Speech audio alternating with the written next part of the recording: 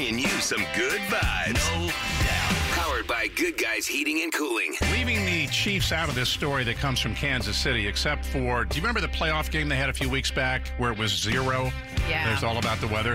Well, this story happened 2 days later. A woman walking her dog outside Kansas City, bitter cold, lots of snow, heard little whimpers coming from underneath the porch of an abandoned house. What she found was a litter of very young puppies, a husky mix. They would not come to her because they were scared. So she called Animal Welfare, was put in touch with the shelter. Shelter came right out, and it took them a while because, again, the pups were scared. They didn't know what was going on. Where's Mom? She's nowhere around. They were finally able to get them, took them back to the shelter. They were shivering, malnourished. They got medical treatment, food, lots of love.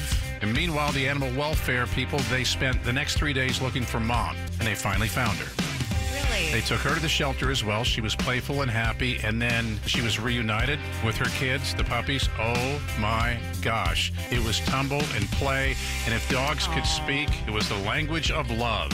And now all are doing well. The pups will be ready to be adopted in 2 weeks, and not sure what's going to happen with Mom, if somebody's going to adopt her. I hope so. It would be, hey, just take the whole family. Point is, all of this happened because one woman, one person, not only stopped and recognized what was going on, but decided to act. Right.